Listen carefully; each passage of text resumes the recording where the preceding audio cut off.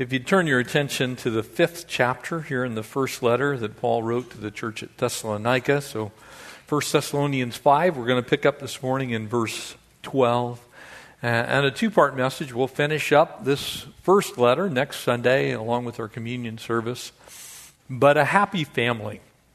And so Paul ends by giving some final words in this first letter to the church.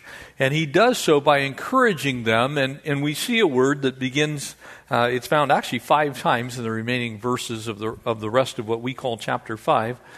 But it's the word brethren, and it really means family. The original Greek word that's used there is often translated, can be translated, brothers and sister or family. And so he's going to speak to us as the family.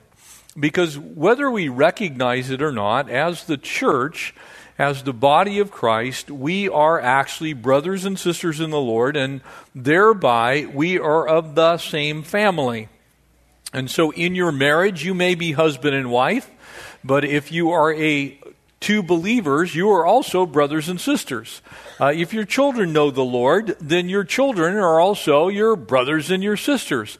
Your mom and dad are also your brothers and sisters if they know the Lord. In other words, there's an overarching thing that for us as the church, we need to remember that we are actually family. We're brothers and sisters in the Lord, and thereby our lives should be marked by being in the family of God, and because of that, there are certain things that ought to be true. And so the Apostle Paul, as the Holy Spirit instructs him, leaves us with this picture of how to have a happy family in the Lord. And so would you pray with me, and let's ask God to speak through the power of His Word. Father, we have again just drawn to this place today as your family. Lord, we've come today for you to speak to us through your word, and we pray that as we hear and read and as we study, that our hearts and minds would be changed and adjusted, and Lord, that what you need to do in us to be able to work through us, you would do. And so we give you this time, pray that you would bless it. We ask these things in Jesus' name. Amen. Verse 12, 1 Thessalonians 5, and it says, and we urge you, brethren, or brothers and sisters, or family, we urge you, family of God, to recognize those who labor among you. And so as you begin this little journey here through this particular part of this passage, you recognize, as is true within any family here on this earth, your family is no different in a smaller way, that there are certain duties that are assigned to people within the family. You may have your family divided up amongst many different things, but there are things that each one of us, as an active member of any family, are responsible to do. And in this case, he draws the attention to those who labor among you. He's speaking specifically of those utilizing pastoral gifts, and he tells us why, that are over you in the Lord and admonish you. And so that would be pastors and leaders, teachers, those who have the responsibility of leadership in the church. Just like you should have in your own family, when you come home, the husband or the wife would like to be honored for the things that are undertaken during the day, whether it's going to work or taking care of the home, ministering in those various duties that are necessary for the family to function properly. We are to give honor at home. We should do that in a larger way and in a broader way within the church itself. And so he says, and esteem them very highly in love for their work's sake. In other words, there are things that we do in ministry and things that are part of the ministry that we need to recognize are not the easiest thing in the world to do. And we'll break this passage down a little bit once we finish getting through it. And so it says, be at peace among yourselves. If you've ever gone to someone, I don't know whether you've had this opportunity or not, maybe you've gone over to someone else's home and you travel there. If you've ever been in a family situation to where there is no peace in the home, it kind of ruins it for everybody. Amen? So you go in, maybe you have one of those siblings within your own family unit where you can go to pretty much anybody's house, things will be well, but you go over to that one family member's home where there's a lack of peace, the family's upside down, there's trouble within the home, and everybody is miserable. The same is true for the church. When we don't get along, when there's problematic people within God's church, when we choose to do the wrong thing, when we know to do the right thing, then the whole family suffers for it. If you have people that are constantly fault-finding, they have to have their way. If there is a situation that exists to where someone within the church continues to stir up dissension and strife, when those things happen, it affects the church as a whole.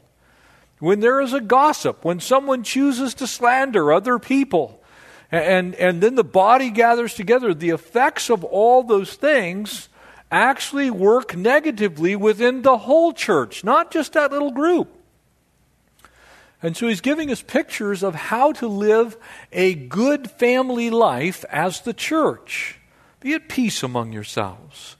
And now we exhort you, brethren. And so he goes to a strong admonition. He's going to speak. He's saying, look, there's kind of a problem in this area. So we exhort you, brothers and sisters, family. And then he gives us 3 different groups of people and 3 different ways to deal with those situations. And in doing so, he's reminding us that you need to be careful about the people that you're dealing with so that you deal with them properly. Because here we have 3 different kinds of situations that exist in people's lives, and he begins with, warn those who are unruly.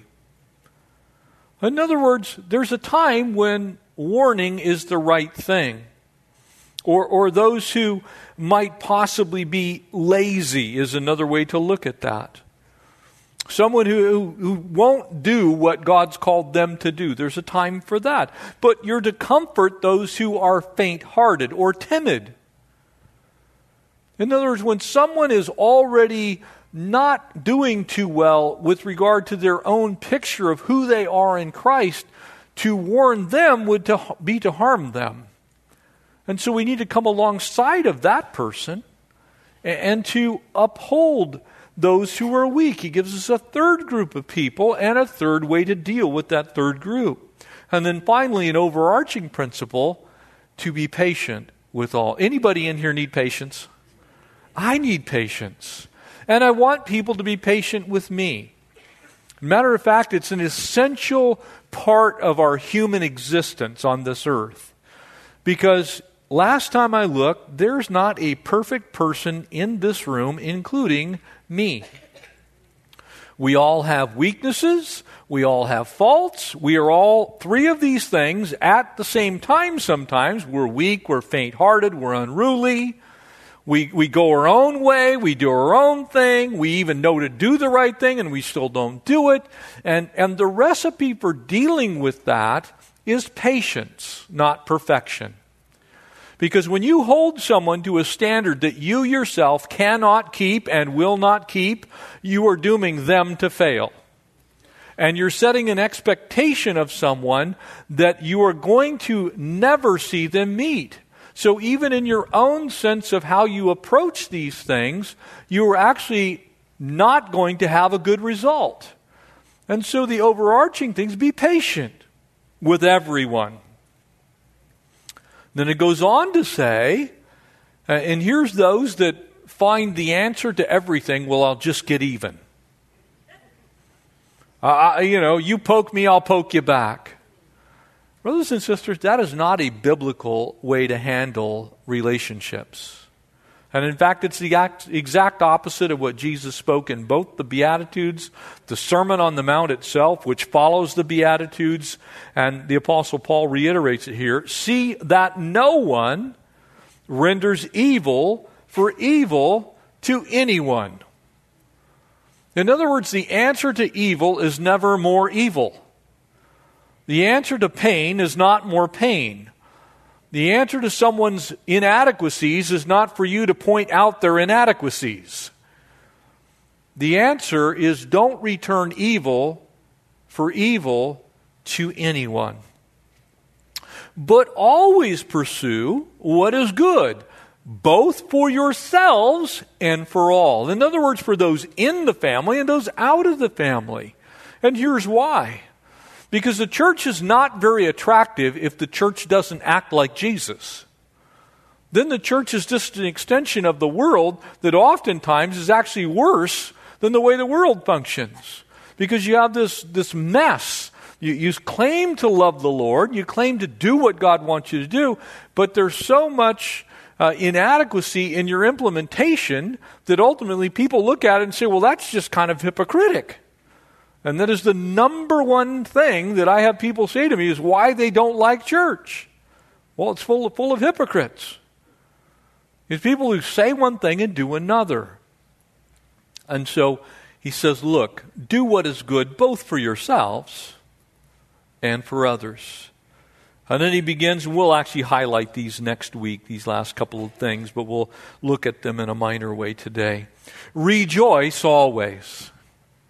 You see, a family that's full of joy, a family that's full of rejoicing is a pleasant place to be. Amen? Fault finding? Not so much. Even doctrinal perfection? Not so much. Matter of fact, I would go so far as to say if you find the perfect church, please don't go there because you will ruin it. Right? You know what I'm saying? Isn't it true? Because we have our perception of what makes a perfect church. But that may not be everyone else's perception. Some people would say, well, this church is perfect. Well, no, it's probably not because it's made out of people. Amen? People are sheep. That's why Scripture uses, that's why Jesus called us sheep. He said, I am the good shepherd, and my sheep hear my voice. The reason he called us sheep is because every once in a while we are bad. We know what we're supposed to do, we just don't do it. And so he's given us a recipe here. He said, rejoice always and pray without ceasing. Anybody in here need prayer? I do. This is sometimes just for my attitude. You know, I wake up in the morning, it's like, oh, Lord, not this. Then I realize, you've got that, God. Pray without ceasing. And in everything, give thanks. Have a thankful heart. And it doesn't mean everything's good. Don't have an unrealistic view of what's being said here. If you lost an eye, that's a bad thing. Some people go, oh, praise the Lord, I lost an eye today. That's not what's being said. It's in everything give thanks. In other words, you look to God and you say, God, I don't know why you've allowed this, but my heart of gratitude is my attitude. It's the way I live my life. I have a thankful heart, knowing that God, if nothing else, as we'll see on Thursday night, we finally have reached Romans 8:28. God works all things together for the good, for those who love God and are called according to His purposes. You see, God is at work, and so we can give thanks in all things. It may not be a good thing, but He's the God of the storm. He's the God in the storm. He's the God that will see you through the storm. And so we can be thankful that God has it under control, even when we don't know how He's going to do that. And then a statement that I want you to take note of. You see, sometimes people will ask, well, how do you know the will of God? Well, there are certain passages of Scripture to where we absolutely, authoritatively can say, this is the will of God. And here's one of them. You know why? Because it says, this is the will of God for you in Christ Jesus. Amen? So what's the will of God for you in Christ Jesus? For this is the will of God in Christ Jesus for you. Who's the you? It's the brothers and sisters. It's the family of God. It's the church. What is it? That you warn those who are unruly, you comfort the faint-hearted, you uphold the weak, you're patient with all, do not return evil for evil to anyone, pursue always what is good both for you and for all, rejoice always, pray without ceasing, and in everything give thanks. That's a pretty good family dynamic, don't you think? Can you imagine if we as the church actually did these things with zeal? Not begrudgingly, but said, you know what? Sometimes there are those who need a little bit of a warning. I'm going to do that when I have to. And so he breaks this down in our remaining time really into three very specific groups of people. And the first one is pastors and leaders. You see, one of the things that is always difficult for a pastor is to talk to you about how you ought to see me. That's never easy. Or the rest of the staff here. Whether it's Pastor Dave back there or Pastor Brad standing back there. Pastor Rob's behind that wall. Pastor Brandon and Jimmy are that way. We have all kinds of pastoral staff here, all in leadership. Matter of fact, whether you know it or not, there are almost 100 full-time paid staff here at this church that are in leadership. All kinds of different things going on. These carpets actually don't clean themselves. They're not self-cleaning carpet. So we have to have facilities and maintenance and all kinds of people doing what God's called them to do. And so he begins by kind of addressing pastors and leadership. And we as the church family, because I'm part of the family too, and as are you, as the church family, are to show honor and care and, in essence, take care of those who labor in leadership and share in the truths of God's Word with you. It's a work of the Spirit, but here's the interesting thing. Throughout all of the Bible, the number one way that God transmits His plans is through very failed human vessels, clay pots. And so, like it or not, God has actually chosen to use people to minister to people. And so those people have a difficult job. It's not easy, and this is certainly not a complaint. I love what I do. But at times, it's not easy because I have to share a truth with you, here it comes, that you may not want to hear. I might actually, say something, you're going to go, I don't like that. As long as I've been accurate with God, then one day I'm going to answer to God for what I said. And that's where you can leave me in the hands of a loving God who's able to correct Pastor Jeff if necessary. But at times we think that, pastors and leadership aren't human. That sometimes, they don't have any emotions. Or maybe, they're unable to feel like regular people feel. Well, that's just simply not true. And so he begins by saying, look, those that are over you or older, the word that's used there, your leaders is the word elder, and it simply means seasoned saints, those who are over you. Our entire board is made up of pastors, seasoned saints, elders. Our church leadership made up of pastors, seasoned saints, elders, people who teach, work in the church, and do those things which God's called us to do. And so in that, our responsibility is to take care of them, to recognize that it's difficult at times to do what we do. One of the ways that we're able to do that is by taking care of their needs so that their needs are met so they can do what they need to do here in the church.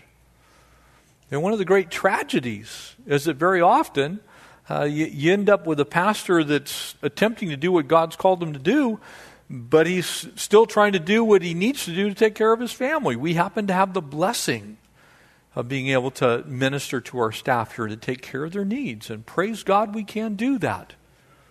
The way the Lord provides for that is through your faithfulness. And it's a wonderful, wonderful thing to oversee how God has so richly blessed us as we're able to take care of leadership.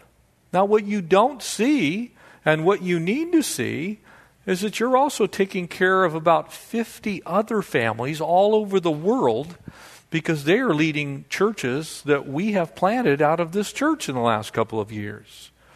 And so that's part of what the church does. My job is to study and to come prepared to teach you God's Word. And your response to that is to do what God's called you to do in the area of taking care of the church itself through your faithfulness. And you do a wonderful job at that. And I want to commend you. It's a privilege, it's a blessing to be able to take care of the staff here and to see to it that they have health insurance and all those kind of things. It's all part of this big picture. And so praise the Lord for that. But God's given us some guidelines, and while I don't want to belabor it, I think it's important to realize that what's being said here in the context is to take care of those who are laboring over you. And we do that. We only have one real income stream here, and that's giving. It's that tithe, it's our offerings that we take in as we meet together. And so when you're doing that, you're not doing that because you're giving to me. You're not giving to Calvary Chapel South Bay. You are giving to God. And it's an act of worship. It has nothing to do with this church in that sense. It has everything to do with exactly what Psalm 24 says, is the earth and the fullness of it is the Lord's. And so we're just simply saying, God, this is your stuff. Here's some of what you've given to me. And I want to make sure that the needs of the church are met. And so thank you for your faithfulness in doing that. It is often not the case. And so we happen to have the blessing of having a church that is well tended and taken care of. But those principles that we find there, and you can read them at your own leisure, provide us with a background of why God wants us to do this way. Because at the end, if I'm out working in the workplace instead of studying the Bible, then the Word of God suffers. If we don't have pastors to counsel, then we've got to send people somewhere else to receive counseling.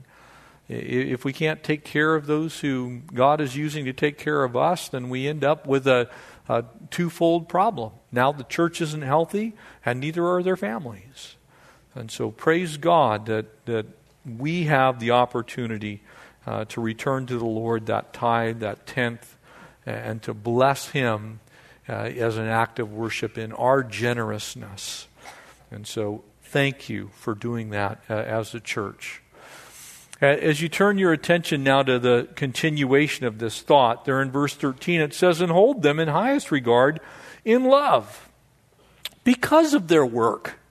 In other words, I can tell you as someone who has this on a daily basis to deal with, I have two paths that I can generally follow when I'm talking to you about biblical issues.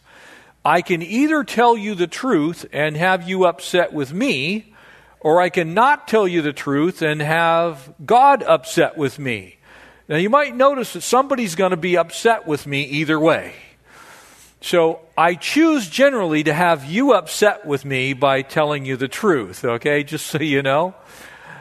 But the bottom line is that's not easy, because people don't often want to hear the biblical truth. They're looking for you to agree with them and to validate what they already think. And I can't do that, because then God's mad at me. And that's a really bad thing. Because here's the deal. That's exactly why James said there in James 3, it is best that not many among you become teachers. Know this, you will suffer the stricter condemnation.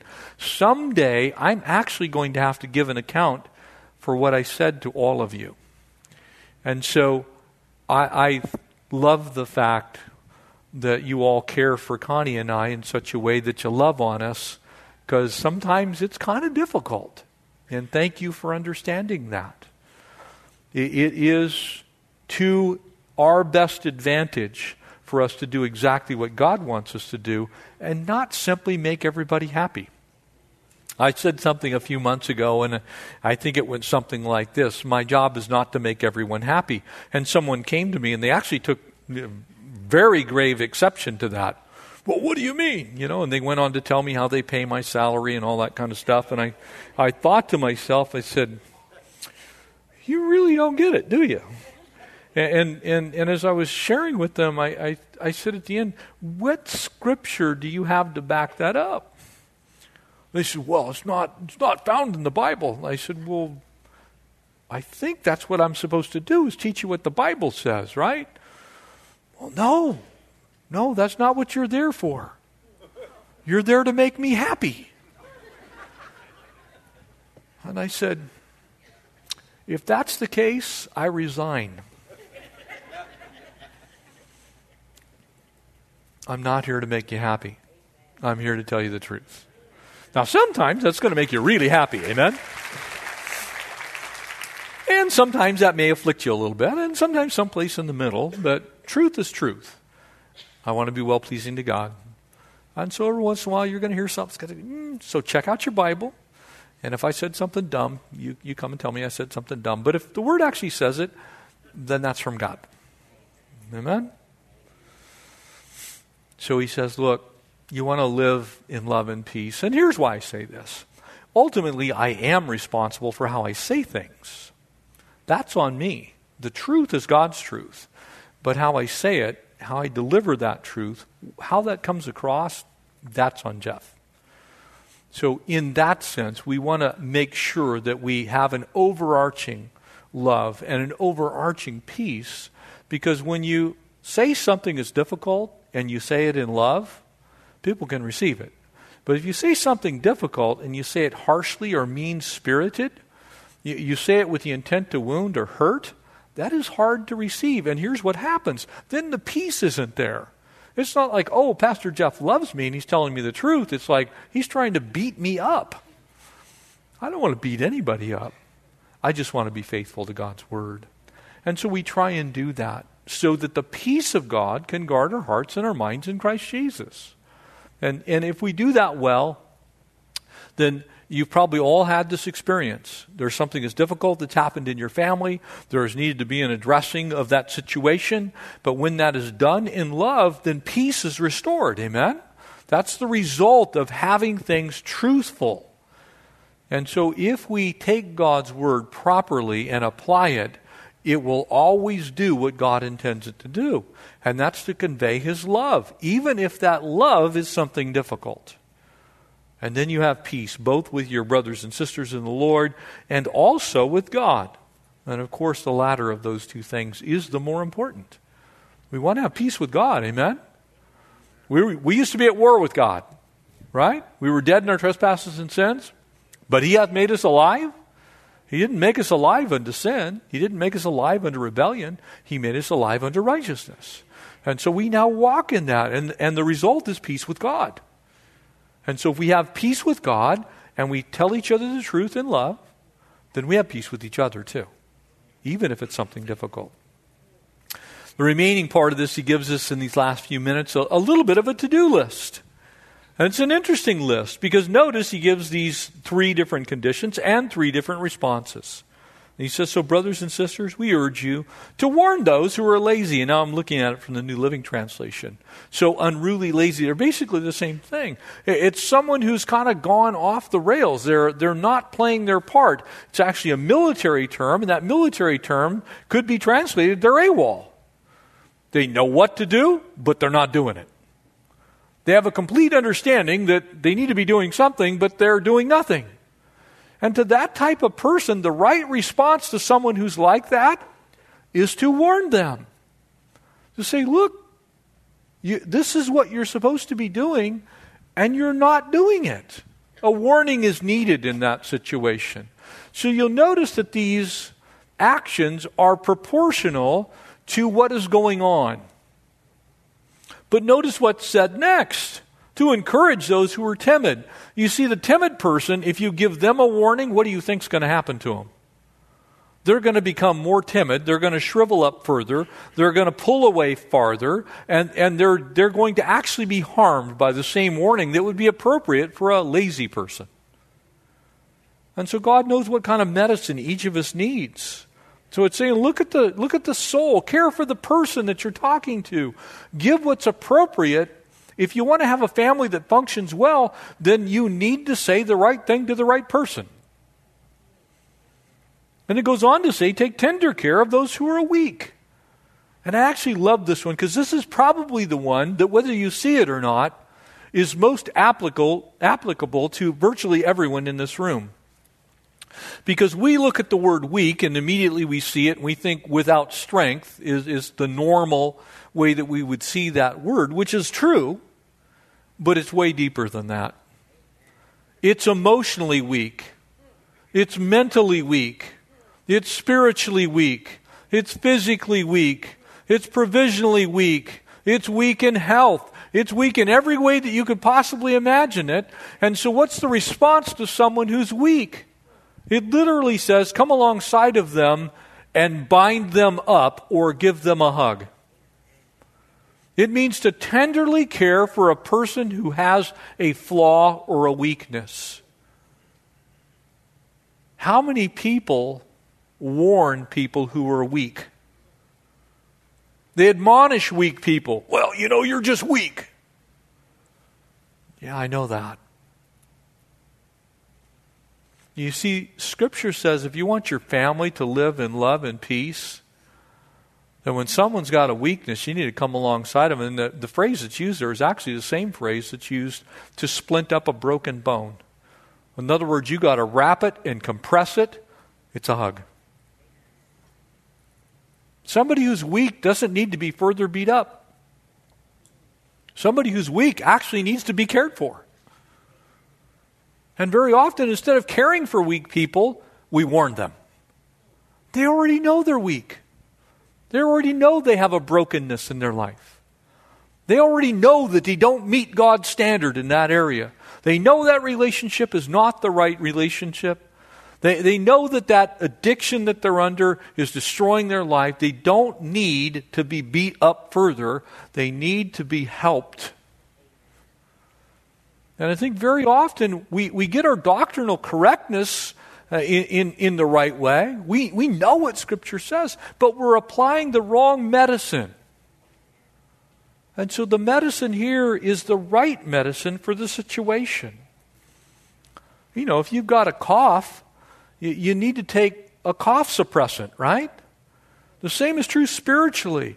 If someone's got a broken area in their life, it needs to be bound. It needs to be cared for. It doesn't mean you don't tell them the truth. It just means that the appropriate response is not, well, let me warn you, brother, sister. Sure, tell them the truth, but then let them know God loves them.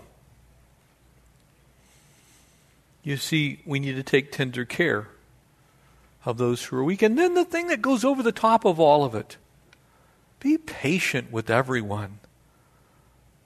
He who has begun this good work in you is faithful to complete it unto the day of Christ Jesus. Do you know why Scripture says that?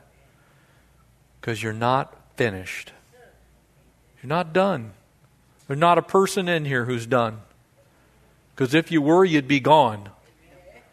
You wouldn't be here if you were finished. You're not finished. God's not finished with me. He's not finished with you. He's still working in our lives. He's still working things out in our lives. Anybody ever agree with the Apostle Paul there in Romans 7? Those things which I will to do, those things I do not do. And those things I will not to do, those very things I do. And then what is his exclamation at the end of that passage there in Romans 7? Who will deliver me from this body of death? Amen? That's because we're not done.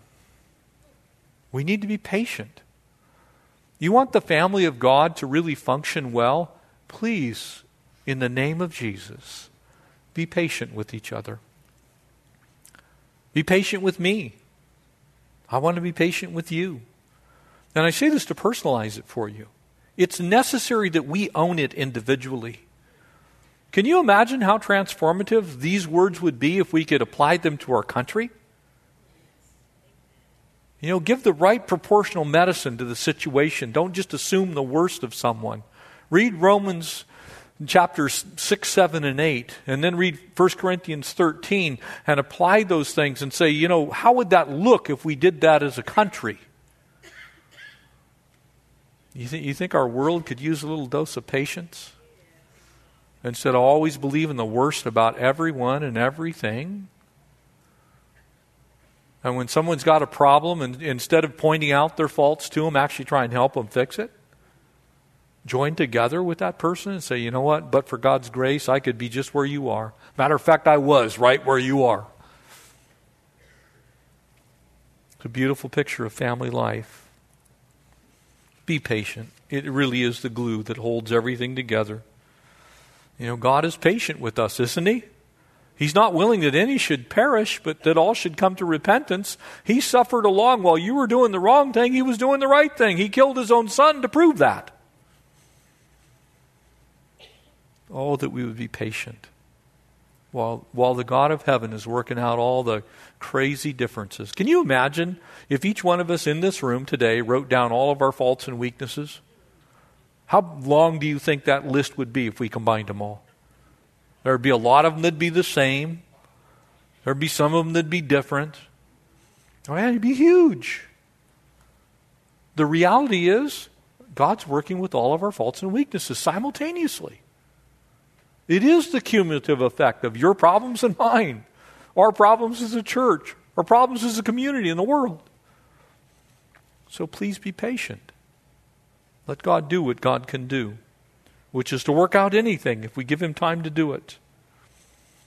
You know, there's an awful lot of people that I call them professional fault finders. All they do is point out problems.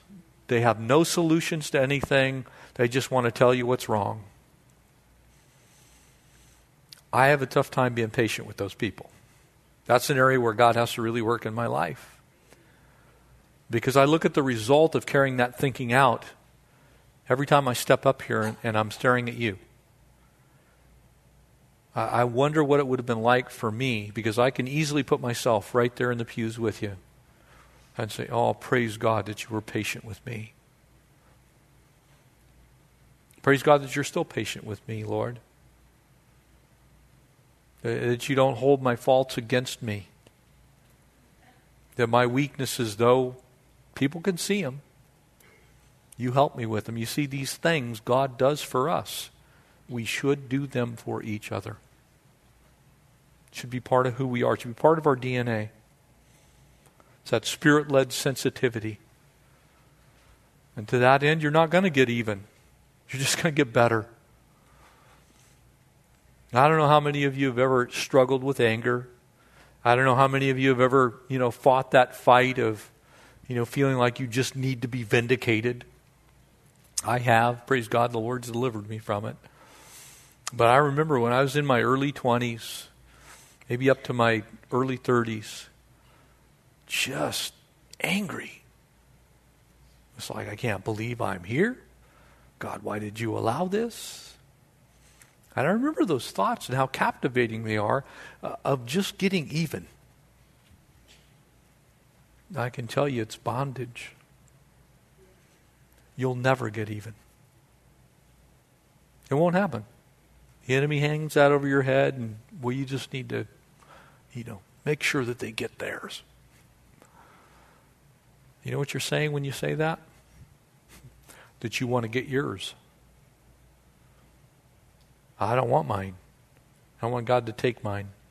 That's why I said yes to Jesus. So don't get even.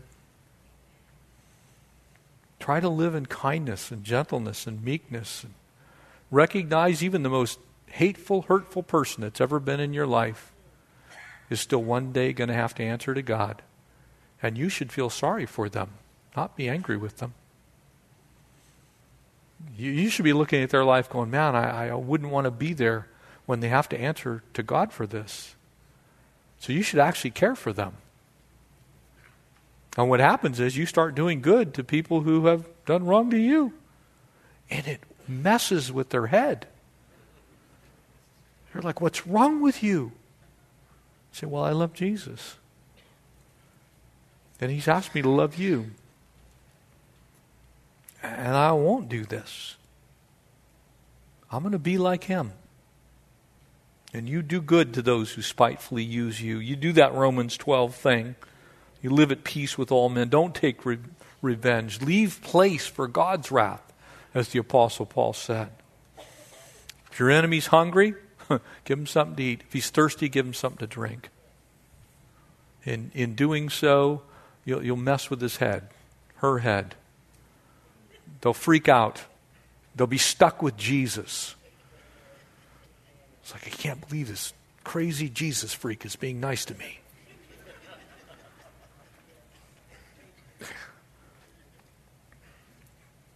Because honestly, you'll never be able to exact revenge. It won't happen. You just make yourself miserable and everyone around you. Leave it in God's hands. The result of that, verse 16. If you live like this, rejoice always. We're supposed to be a rejoicing people. We're supposed to have joy. Rejoicing is the outflow of joy in your life. When you have joy in your life, you should rejoice. That's what that word means. Rejoicing is to take the joy that's in and let it out. Amen? So a person who's lived like this, who's been freed from the weight of guilt, of sin, who's been dealt with graciously and tenderly and mercifully by God, that person has compassion for other people. And the result is a rejoicing heart, a rejoicing attitude.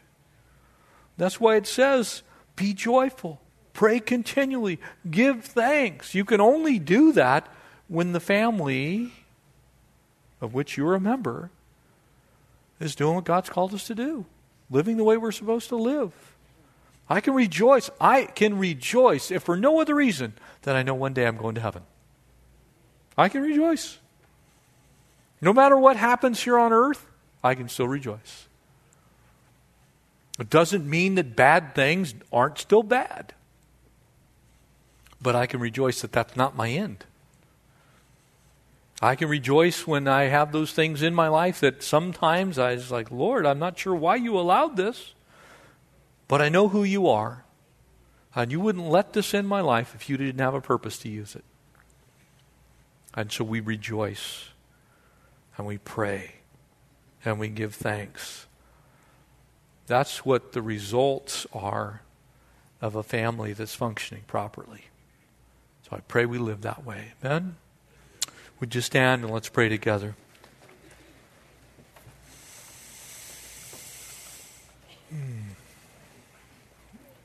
I want to remind you as we close in prayer how we have an awesome prayer team in our prayer room. Maybe something that I said touched your heart. You just need to go get something squared away. You need somebody to love on you. Pray for you. Pray with you. Maybe you don't know the Lord, but you want to. And we've got a team of prayer warriors that love to pray with you and take care of that need for you, come alongside of you, lift you up. Please avail yourself of it.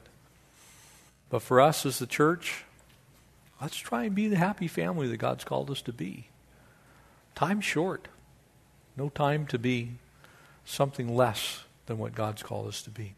Father, thank you. Thank you for your wonderful love, your care, your goodness to us. Thank you for blessing us with your presence. Lord, thanks for overlooking those things which other people find so objectionable. God, you cleansed us from all unrighteousness and set our feet upon a rock. You've made us into a stable house when we were unstable. And so, God, we thank you for our family. Pray that you'd help us to take our part and to do it well and to be a blessing one to another. Fill this place with your love and your peace. Help us to be joyful. Help us to be praying continually and help us to be thankful. We ask it in Jesus' name. Amen.